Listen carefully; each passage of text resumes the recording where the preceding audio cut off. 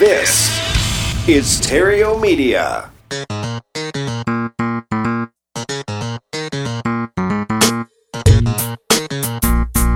Success in real estate has nothing to do with shiny objects. It has everything to do with mastering the basics.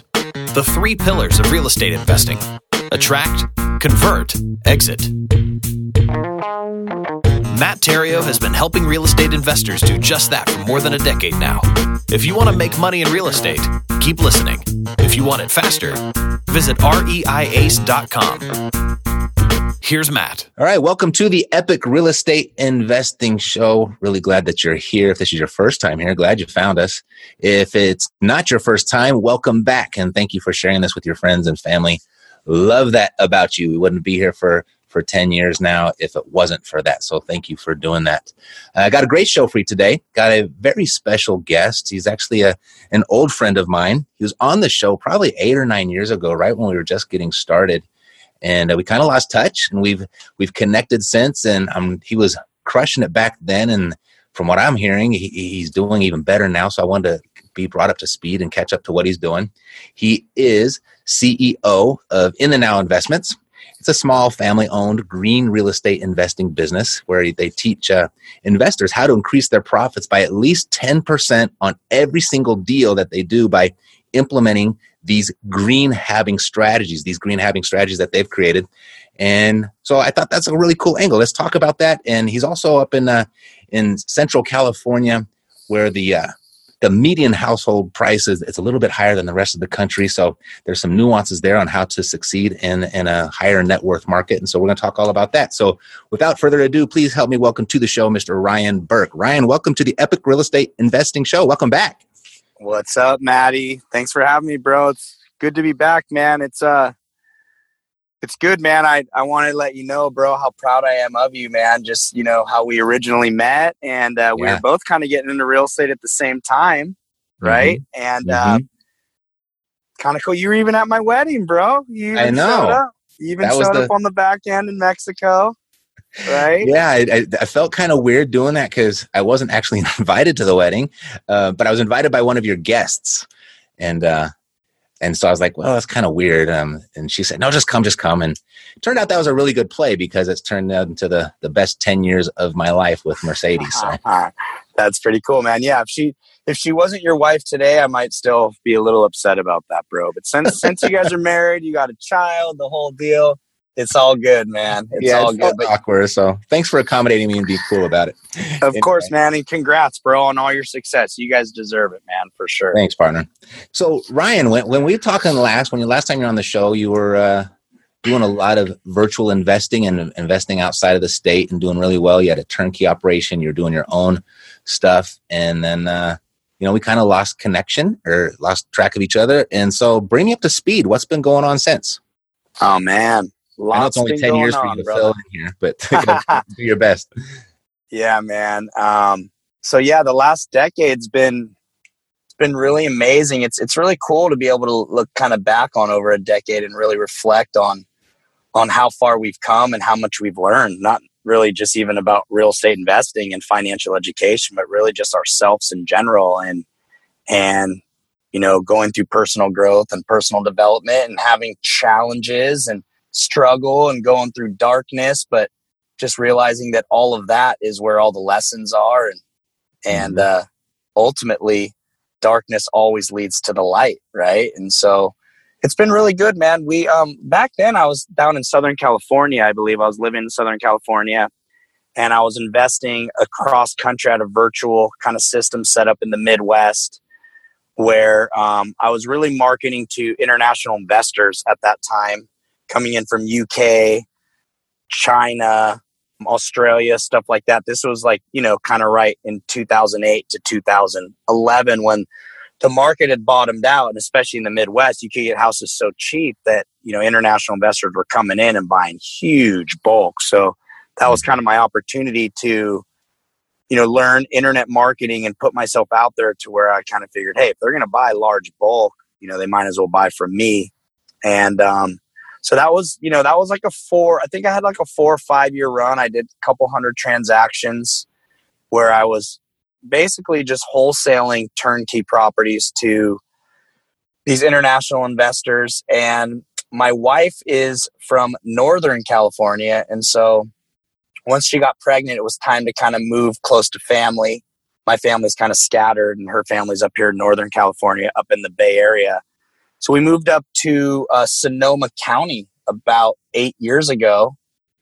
And so it gave me an opportunity to kind of reinvent myself. I wanted to kind of lay down my roots more in my backyard versus just like virtual systems. And it was just a great time to do it because the market had bottomed out and it was just starting to climb. So I kind of wanted to ride that out. And so I started basically just fix and flipping houses and fix and flipping a lot of houses up here in Sonoma County. And then from there, kind of saw the opportunity and moved down kind of my business down to San Francisco, which is about an hour from me, really just because, you know, the profits are so much larger than up here in Sonoma County. And then the opportunity presented itself where San Francisco, with the tech boom and the market growing, just started blowing up so insanely that, you know, right now the median sales price is $1.5 million. That's for a starter home with no off-street parking and no yard. So what that's done is that's created a ton of opportunity in Berkeley and Oakland because everyone's getting squeezed into these areas. And for 1.5 to 2 million, you can't really buy much in San Francisco, but in Oakland and Berkeley, you can get a beautifully remodeled house. You know, backyard, driving distance and stuff, right? Yeah, within driving distance. And really too, we've been hugging, like a lot of these neighborhoods, they hug the BART, which is that transit system that goes right back into the city. So they can basically be within 5-10 minutes, go walk or park their car at BART, and then bam, they flow right into the city. There's no traffic. And so there's large opportunities there. So we started doing, you know, lots of deals in those areas. And then we got to the point where we were experienced enough and we had large enough construction crews that we started doing just large additions and new constructions. And then we got into a mini subdivision, which I'm actually about to be exiting in about 45 days, which will be a total of almost 5 years, bro, that I've been in this thing. So I'm really excited to get out of this thing. And in the last 3 years, we really switched our focus as well to commercial. So I've been involved in some large syndicated deals, part of over 700 doors right now, and just collecting cash flow and leveraging all the capital expenditures and depreciation off my flipping income to get to a point where a lot of people don't realize if you know what you're doing and you're leveraging commercial and the cash flow of commercial, but you're using that and the depreciation against your active income with flipping, you can pay little to no taxes, even though you're making a ton of money every year. You can get to the point, if you know what you're doing, where you're not paying any taxes on that money through all your depreciation. So pretty powerful strategies going on. Nice. Sweet. So a lot of stuff to pick apart there that I'm interested in. First thing is you made this transition from a virtual business to going into your own backyard. I guess my first thought would be why? And the second thought, what have you noticed the differences between the pros and cons of both? So the one thing I noticed with the virtual business is it's really sexy to talk about, but it's definitely, it can be a little stressful sometimes, you know, just having like remote controlling things and building a team that you can't really oversee and manage the way you'd want to if you were there. And just one thing that I learned was that no matter how good your team is, for a lot of people, it's just human nature to take advantage of situations. And if you were there, being able to manage the situation, they wouldn't really take advantage. But because you're not there, whether you realize it or not, you become less of a priority in the day over other things that maybe they can do. And so because of that, what happens is, you know, your customers can feel the brunt of that. And what I started noticing was just that because I wasn't there all the time, there's situations that were happening that were out of my control, that if I was there, I'd have a lot more control, that were affecting my customers and the way that the customers felt about me and felt about our product. And it just got to the point where I just realized I didn't want to be out of control of my customer experience. I wanted to be in control of my customer experience. And I also decided that I didn't really want to have customers anymore, because dealing with international investors, that's your customer, but building a fix and flip business, you know, realtors are selling your house, and I'm a realtor. I sell my own houses, but I'm dealing with someone else's realtor. So I'm not really dealing with customers. So that's one of the pros, is that you're not really dealing with customers. You're just dealing with the realtors, which is obviously a huge benefit. Another pro is that you're in control of the experience, the timelines, and the profit per transaction is just so much larger here where I live in California than in the Midwest. So that's obviously a pro for me as well. Right. Sweet. So yeah, speaking of profits and working in a much higher net worth market than what the Midwest would offer, what are the different dynamics when it comes to finding deals based on, you know, $50,000, $100,000 houses compared to $1 million houses? So that's what's interesting about this industry. There's always so much fear based around price point, right? Mm-hmm. And what you'll notice is that it all comes down to financial education. It all comes down to having good mentors around you, because the whole idea is, like, fear becomes present because you don't know what your next move is. And that's okay. And because we all live with 2 million-year-old brains, that's our biggest challenge. Our brains were designed to outrun predators and survive, and always feel like we have to be able to predict what's going to happen next. Mm-hmm. You know, our brains weren't designed to actually be happy in 2020. That's a choice that we can choose to rewire. But ultimately, even if you don't know what your next move is, if you can surround yourself with good, solid people that do know what your next move is, and have been there before and are willing to hold your hand through the processes, you don't have to know what your next move is. You just have to be confident in your mentors and moving forward in that. And as I started just studying more and diving more into curriculum and just having more and more mentors in my life, what I realized is it's the same thing raising $50,000 as it is raising $2 million. In fact, it's actually easier. I found it's easier to raise larger amounts of capital because you're dealing with people that have large amounts of capital. A lot of times you're raising capital $50,000. It's someone only has $70,000 in their bank account, right? And they want to put $50,000 in the deal, you know, and that's kind of their whole life savings. Versus you're raising capital from someone, you're raising a couple $1 million, and that's because they have a large net worth. They're not as emotionally attached to their money. But what I notice is that it's the same process, it's the same systems, it's the same checklist that I would be using to raise capital at a small price point or a high price point. And what's unique is that profits will always tie into price point. So the higher the price point, the higher the profit. And so that's the beauty. Once you learn systems, you can operate in any price point and any profit margin. And once you learn construction, nothing's too big because it all comes down to steps, standard operating procedures, and checklists that you would be using to get through a small project or to get through a large project. So really, it's just, you know, it's kind of the same. It's the same processes, which I'm sure you found out as well in a lot of your deals, right? Totally. Yeah. I wish one of my bigger regrets was not playing in a bigger arena or a bigger market earlier, because that's exactly what I've noticed. Yeah, man. So you're making this transition now. So you, because I follow you on Instagram. What's the Instagram tag? My Instagram is Ryguy Burke, RYGUY Burke, BURK. Right.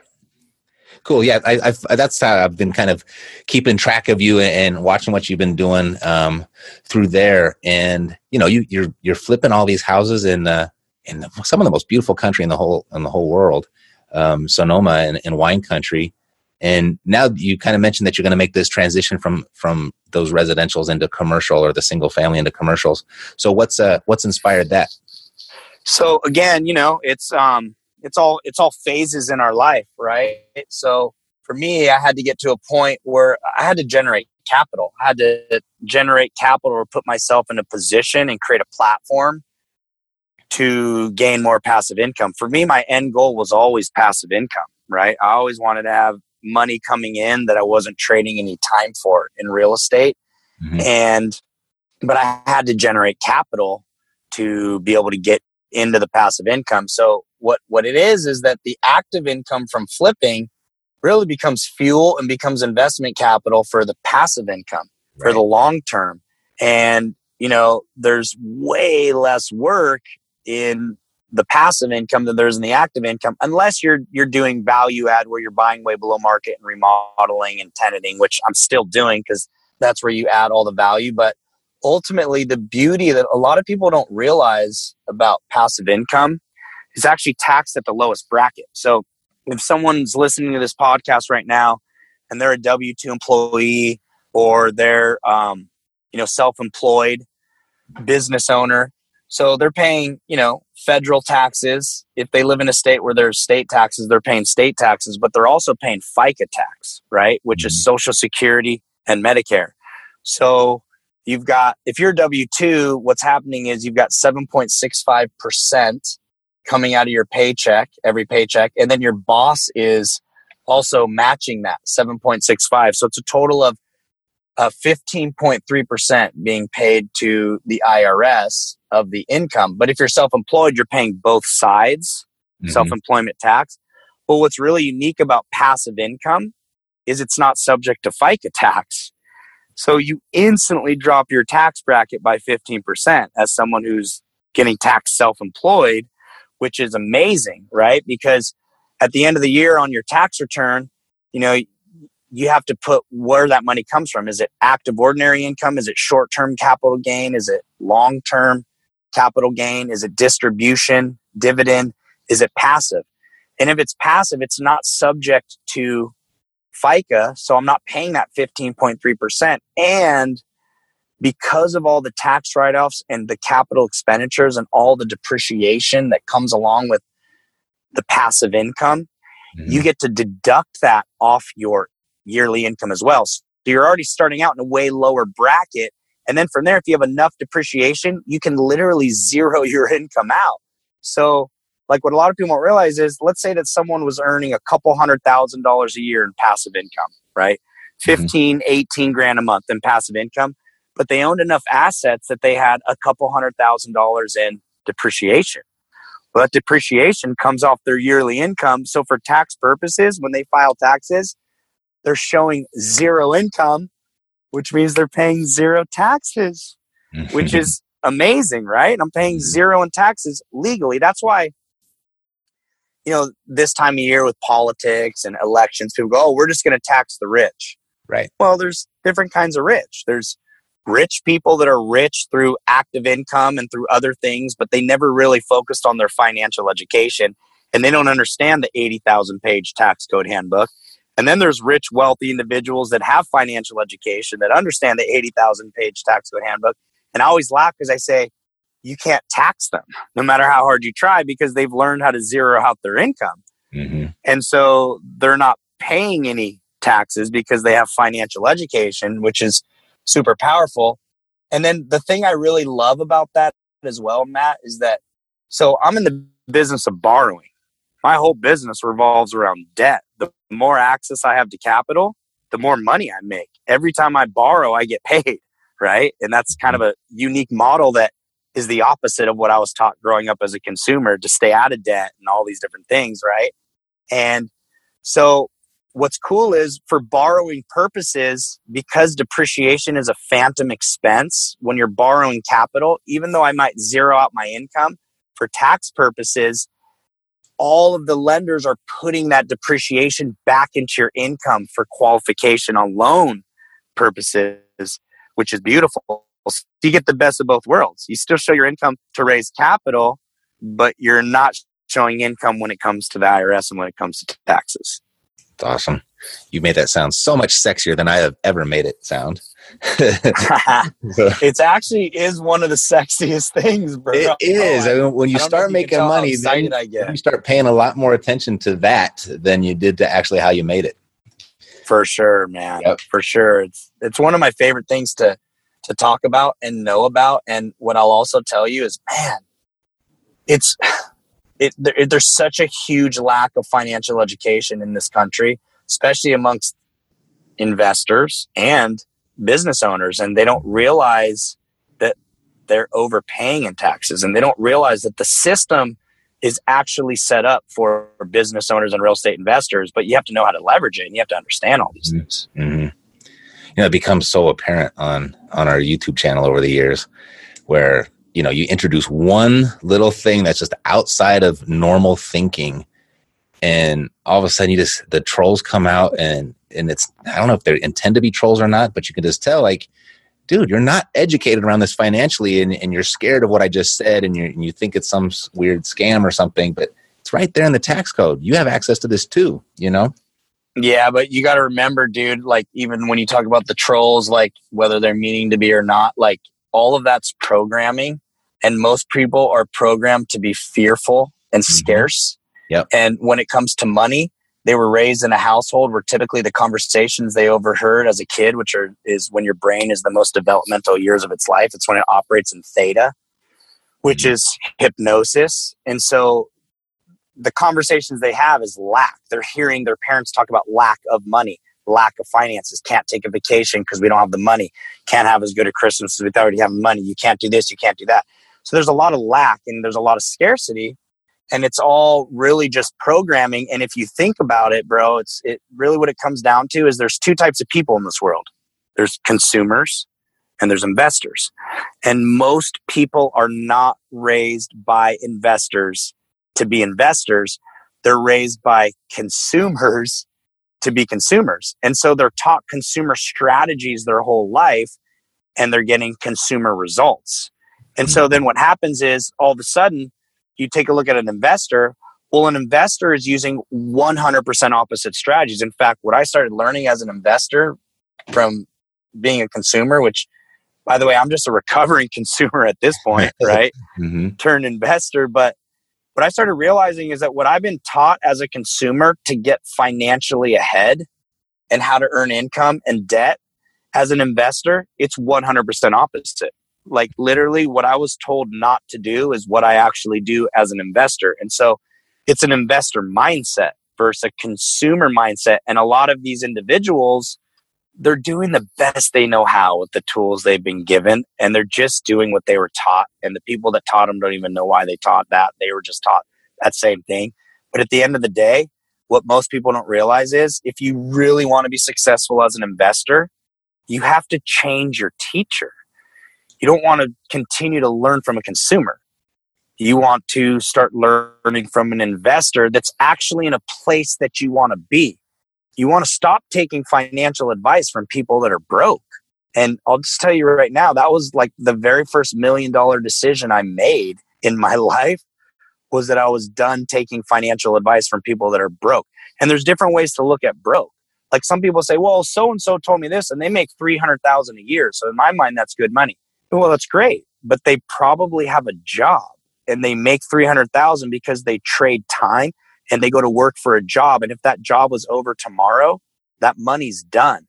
I didn't want to be in that position. I wanted to be in a position where I didn't have to work if I chose not to, because my assets had enough income passively paying me so that I didn't have to go to work, and other people would go to work to pay my debt and pay my bills for me. And then I get the difference of cash flow. So for me, I realized it's not about how much someone makes. It's about where is the money that they're making coming from. Is it active income or is it passive income? And I wanted passive income. So I decided I wanted to start surrounding myself with investors that had assets, that had passive income, and model their success and really learn their strategies on how they did it. Amen, Ryan. You say that all over again. I'll just keep on listening. Been talking about it for 10 years here, and it's just great to hear it from another voice. And speaking of that, there's a handful of people out there. I mean, you have your Kiyosaki, you have your disciples of Kiyosaki. Chris Crone is one. Jay Massey, who we both know, is another. And obviously everything you're saying is right in alignment. But there's so many more people on, say, the Dave Ramsey, Susie Orman, school of financial education. Why do you think there is so much? Well, maybe you already answered it, but why there is so much resistance on the idea of passive income and getting your money to work for you rather than exchanging your time for it? Yeah, I mean, just I feel like it's so clear, especially when you extrapolate it and you do the math and you see what the results it produces in your life. It's like, why would you want to do it any other way? But still, there's just kind of so few people out there really talking about it. Well, like I said, bro, the biggest challenge that everyone has is that they're born with a 2 million year old brain. They're born with a brain that was not designed to operate today in 2020 and be happy.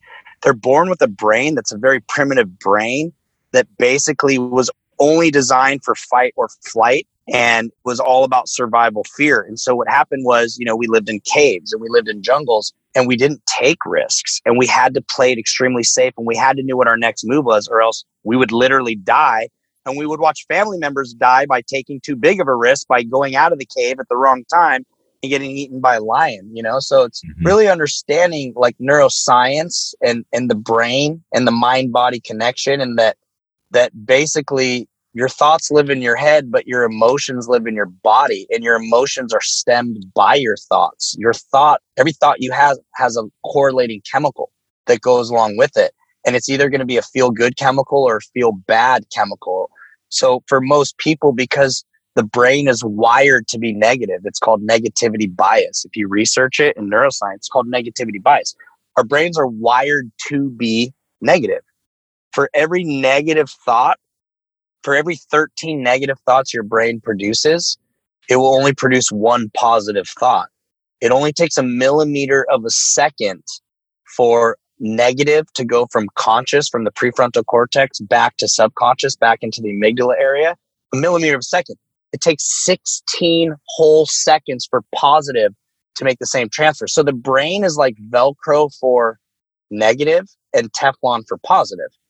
And if you understand these things, you really realize that fear is normal, but survival fear is what we were built for. Most people have a rational fear. And just because something's new or uncomfortable or they can't predict it or it's different, their body instantly goes into fight or flight because the brain gets nervous and it starts releasing cortisol. So they can't help it. And cortisol is a survival chemical. And so when you start understanding these things, you realize, if people aren't focused on these type of things, which I am 100% focused because that's the key to high performance living, they just operate a certain way and they want to feel comfortable and they want to be able to predict what's going to happen next because that's how we stay alive. But ultimately, with real estate investing, you're learning how to trade risk for profit. And what I learned about debt, let's just take this back to debt, right? Because you talk about Dave Ramsey, right? Mm-hmm. So my mentor, one of my first mentors taught me something very, very powerful. I think you're going to like this, bro. So please. He asked me, he said, "Hey, Rye Guy." People call me Rye Guy, by the way. My name's Ryan, but people call me Rye Guy. They have since before I can remember. He said, "Hey, how many sides to a coin are there?" And I said, 2. He said, 2? Or is there 3? I go, "Well, I don't know. Maybe there's 3. He goes, "Well, there's 3 because you have heads, you have tails, and you have the edge." Right. And what he told me was that true intelligence will always lie on the edge because it's the only place you'll be able to see both sides of an issue. And unfortunately for most people, they grow up their whole life and they're only taught one side of an issue. So they create belief systems, create programs and personalities based on only having half the intelligence. He said, you can't truly make an intelligent choice on what's right for you in your life and what to truly believe until you can see both sides of the issue. And so something like debt, I was always taught debt is bad. Stay out of debt. Well, here's the thing. For consumers, they go into consumer debt. So they borrow and then they use the money that they borrowed to acquire something that's going down in value. So it's not going up in value. It's going down in value. It's taking money out of their pocket every single month. And the only way they can service the expense of that liability is income from their job. So if something happens to their job, they're in trouble and they have this asset that's going down in value. It's depreciating. It's not going up in value, right? Investing is completely different. Being in the business of borrowing, it's an art form. See, as investors, I got educated and then I learned how to borrow and acquire things that are going up in value, not down in value. And instead of it taking money out of my pocket every month, it actually puts money in my pocket every single month.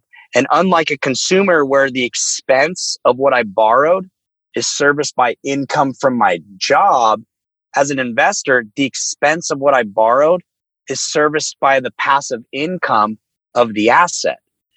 So the liability has an expense, but the asset, if we know what we're doing, has an income. And as long as the income from the asset is greater than the expense of the liability, I'm financially free and I got money left over, and that's called cash flow. And so as I started learning this, I started learning the art of borrowing, and literally, bro, every single time I borrow, I get paid. If I want to give myself a raise, I borrow more money. Every time I borrow, I get paid. Now, here's the thing though. You look at the Dave Ramseys, you look at the Susie Ormans, and basically you see, I've spent the last decade of my life traveling around the country teaching people financial education and teaching people concepts, right? And people always ask me in my classes, what about the Dave Ramseys and what about this? And so what I always share with them is I say, okay, well, here's the thing. When you take a look at a Dave Ramsey, when you take a look at a Susie Orman, do you think that the information that they're teaching is designed for consumers, or do you think it's designed for investors? And then most people in the class say, well, it's designed for consumers. I say, yeah. I say, so it's not about information being good or bad or right or wrong. I don't label it like that. It's not that what they teach is bad and what I teach is good or vice versa. It's just opposite. See, they teach consumers, and I've spent the last decade teaching investors and entrepreneurs. So we're teaching a completely different type of person, completely opposite strategies that are seeking opposite results. So the information that they teach, I feel, is very good for a consumer that doesn't have financial education and has no idea how to service their liabilities through passive income. But the information that I teach is designed for investors and entrepreneurs. So it's just opposite people, opposite information, if that makes any sense. Makes total sense. No good or bad. No right good or bad. Yep. And here's the thing, bro. Like, you have to have consumers to have investors. Like, who do you think pays all my debt for me? Right. It's all the consumers, right? And ultimately, who do you think buys your houses for over market value when you flip a house? It's the consumers. But you have to have investors to have consumers, because we're the ones that provide them housing. We're the ones that provide them jobs as entrepreneurs, right? And things like this. So the world would not work without one or the other. But what your audience has to choose is, who do I want to be? Do I want to be the consumer, or do I want to be the investor? And if they're saying, I want to be an investor, but their whole life they've been taking financial advice from consumers and using consumer strategies, then they might want to consider changing their teacher and start learning a different kind of curriculum from a different type of, like I said, teacher that's actually doing what they would want to do. Here's what just popped for me. As an investor with an investor mindset, as an entrepreneur, I should probably be grateful for a Dave Ramsey and Susie Orman. For sure, bro. For sure. I mean, I'm gonna change my tune on them. the thing is, dude, that's my daily practice is gratitude, man. Mm-hmm. Because at the end of the day, like, if you're not grateful, if someone's upsetting you, or you're resentful, or you're angry, or you're jealous, well, at the end of the day, like, if you really focus on doing the work and excavating, which we all have trauma, big or small, that's stuck inside our body, you realize that everyone else is just a mirror for you. And any trigger that you may get from that individual is an opportunity for you to do work on yourself. They're triggering something within you that really has nothing to do with them, and you may not even know where it's coming from. So it gives you an opportunity to start asking yourself different questions in those moments and start doing some excavation and doing the work. And the thing is, if you really understand neuroscience, you'll understand that those low vibrating emotions, those emotions that will be tested on a very low frequency, like anger or fear or jealousy or any of these things, they're all linked to survival chemicals in your body. And survival chemicals will kill you slowly. That's what takes you out of homeostasis and takes your body from unease to disease. That's what disease is. Your body's out of homeostasis. But things like gratitude and joy and love, those release chemicals like dopamine, serotonin, oxytocin, and those are the ultimate medicine. I don't care what's going on in your life. I don't care what ailments you have. If you're constantly focused on your dopamine drip and your oxytocin drip and your serotonin drip, that's the ultimate healing modality, and you'll always be happy. And the huge breakthrough for all of this, bro, is when someone realizes this stuff, they realize they are the pharmacist. They are in control of the chemicals that they choose to release in their body. And by the way, those chemicals are just called feelings. And it only takes 90 seconds to take over your whole biochemistry. It's chemistry, quantum physics, it's energy. So like we get to choose what we think and what chemicals we're going to release. And when we really learn that, now we get all the power back. Instead of saying that person did this or this person made me upset or this, you have no power. But when you can say, hey, you know what? There's something that they did that triggered me. What is that? Can I do work on that? What's emerging from this? What lessons can I learn right now from this? Your brain's going to start seeking and giving you different answers because now you're asking yourself empowering questions instead of disempowering questions. I know I kind of went off on a tangent, but I'm passionate about that shit, bro, because that's I feel it. It's high performance living, bro, there. And I'm grateful for you, Ryan, and I've missed you, bro. Thanks, buddy, dude. You and I had a nice little, when we first met, remember? We sat down, we were kind of working together and having fun. And I'm grateful for you too, bro. I am. I'm grateful. I'm always grateful for people like you that have focused so much energy into helping people live a better lifestyle through getting financial education, dude. That's amazing, bro. And that's pure abundance right there, because you understand the more people you help, the more people you teach, the better place the world's going to be, and the better the investing community is going to be, because, you know, there's so many amateurs out there in the investing world, and they're all going to get squeezed out in the next collapse, guaranteed, because they're all just speculators anyways. But it's nice when you got professionals in the industry as well, like you know? Oh, thanks, bro. Appreciate it. For sure, bro. Yep. You're always enlightening whenever we get to talk. And speaking of enlightening, what we actually wanted you to come on the show to talk about, let's shift gears to something new that I don't think too many people are even thinking about or conscious of, is this thing called green having. Tell me what this is. Green having. So green having's been around for a long time. You know, I consider myself like a conscious capitalist, right? Or even it's kind of like, so for me, like my teaching style actually is, I call it tree hugging financial education, right? It's like, and the reason I focus on these things is because my whole model and my education and my curriculum that I've been so focused on teaching is based around this concept.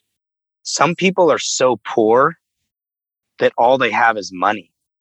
That's all they have in their life. And life is so much bigger than just having money. And a lot of times people spend so much energy and time chasing money that all these other areas of their life go out of balance. And so, yes, you can be wealthy financially, but what about having wealth in your relationships? What about having wealth in your nutrition? What about having wealth in your mind and soul? What about having wealth in your body and your fitness and all these different areas ultimately? And so that's why I really like to, for me, I call my business model, it's a for-purpose business model, right? So you've got for-profit, you've got non-profit, and then you have for-purpose. And a for-purpose business model is a business model where you're committing a percentage of your income towards things that give you purpose, that you believe in, that you're passionate about. And it's not just making the earth a greener place ultimately, which, you know, obviously our planet, Mother Nature and our planet is suffering more now than it ever has, but just all kinds of things that you're passionate about. Like we work with, you know, kids in Mexico and orphanages and single abused moms that are getting placed in homes and helping with first and last and furniture, all these different things that real estate's allowed me to be able to do. From a green standpoint, green having is really just, there's two components to it. an energy component to it, and there's a chemical component to it. So the energy component is making sure that you're utilizing strategies that tighten the envelope in a way that you're containing all of the energy inside the house in a better way, so that ultimately, your bills can go down. It's just a more efficient house in general. It's more of a high performance house. And then, of course, from a chemical standpoint, most people don't realize how many chemicals are in construction products. And most people don't realize either that these allergies that they've been told by Western medicine and all this stuff for years, that they're allergic to this or that. A lot of people don't realize they're allergic to these chemicals that are in their house, that are in these construction products that we're not supposed to be breathing in. And they're called volatile organic compounds, VOCs. So the chemical component is making sure that you're getting the chemicals out of the house using zero VOC products. So you're creating a higher performance home by tightening up the envelope and containing the energy in a better way. And then you're also detoxifying the house through ridding the house of chemicals. And so those are the two components. And because of that, there's premiums. You can demand a premium for a high performance house that's chemical free. And there's also rebates that you can leverage from counties, cities, government, things like this, that you can get credits and tax credits and all kinds of things back on certain specific things that you're doing within the envelope of that house. So it's kind of a cool concept, man. Got it. So increasing the ROI by 10%. So that comes through a combination, I guess, of the credits and being able to sell the property at a premium. Yeah. I mean, if you look at like just appraising in general, mm-hmm. and there's three different ways to appraise a property, right? There's the sales comparable approach, there's the cost comparison approach, and then there's the income approach. Income approach is really straight through commercial. Well, if I'm decreasing expenses, I'm increasing income. So if I'm tightening the envelope and I'm decreasing expenses, I'm increasing income. And because commercial, the value of the asset is based on the income. It's not based on the comps. Right. Well, that means that the value of that asset is worth more because it's basically NOI divided by market cap rate. That's going to tell you the value. Well, your NOI is affected by your expenses. So you're able to force value by decreasing expenses. And then on the sales comparable approach, and this was done this has been around for 8+ years, where there's something in the appraisal industry where appraisers they have to assign a higher value when they're appraising to green homes than non-green homes. And that's a law that's passed in the appraisal industry.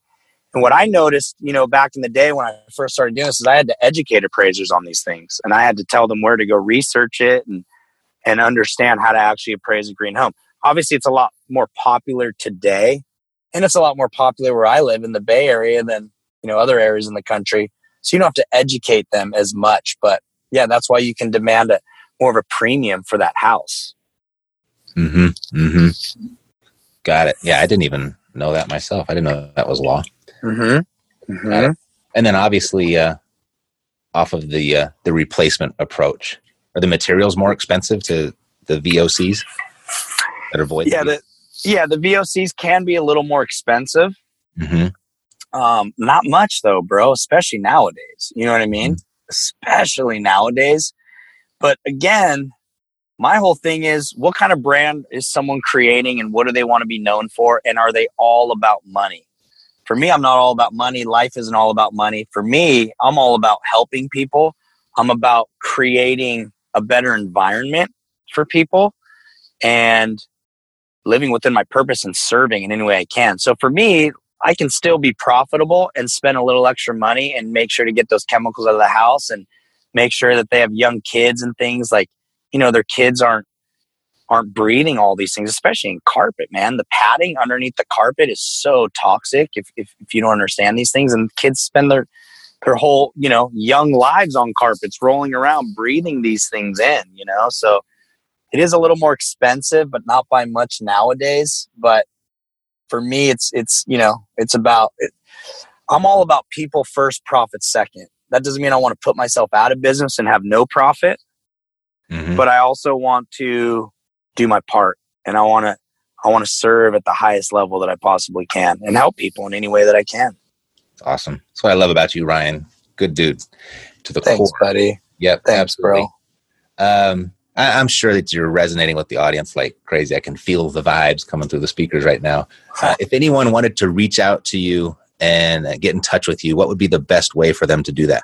The best way would be on Instagram. That's probably the best way. I'm at Ryguy, RYGUY, Burke, BURK. Ryguy Burke. That's my Instagram page. Yeah, I'm on Instagram. I'm posting. I'm giving, financial education. I'm also just hanging with the fam, living lifestyle by design. That's always fun. And we recently just bought a farm as well. So I got a lot of footage of me on the farm trying to be a farmer, but still really kind of learning it all. Learning how to be a farmer. We just harvested some of our first batches of food and ate it last night. It was really good. Awesome. But yeah, man, just living life, bro. Having fun. You can find me on Instagram. Well, that's simple enough. So, yeah, go to Instagram to Ryguy Burke. And, dude, I got a whole page of notes here that could probably fill up another episode. So let's do another one again soon. Sound good? I'd love to, man. Just Awesome. let me know when. Okay, sweet. All right, love you, bro. Thanks for being here. You too, brother. Say hello to Mercedes and everyone, and we'll talk to you soon, bro. Sounds great. Thanks for being here. Bye-bye. Alrighty, so that's it for today. God bless to your success. I'm Matt Theriault, living the dream. Yo. Take care. Yeah, we got the cash flow. Yeah, we got the cash flow. Yeah, we got the cash flow. You didn't know, homeboy, we got the cash flow.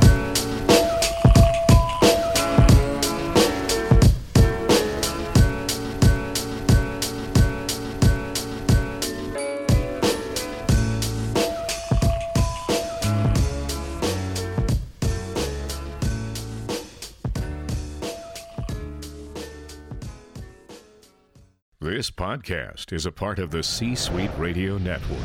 For more top business podcasts, visit c-suiteradio.com.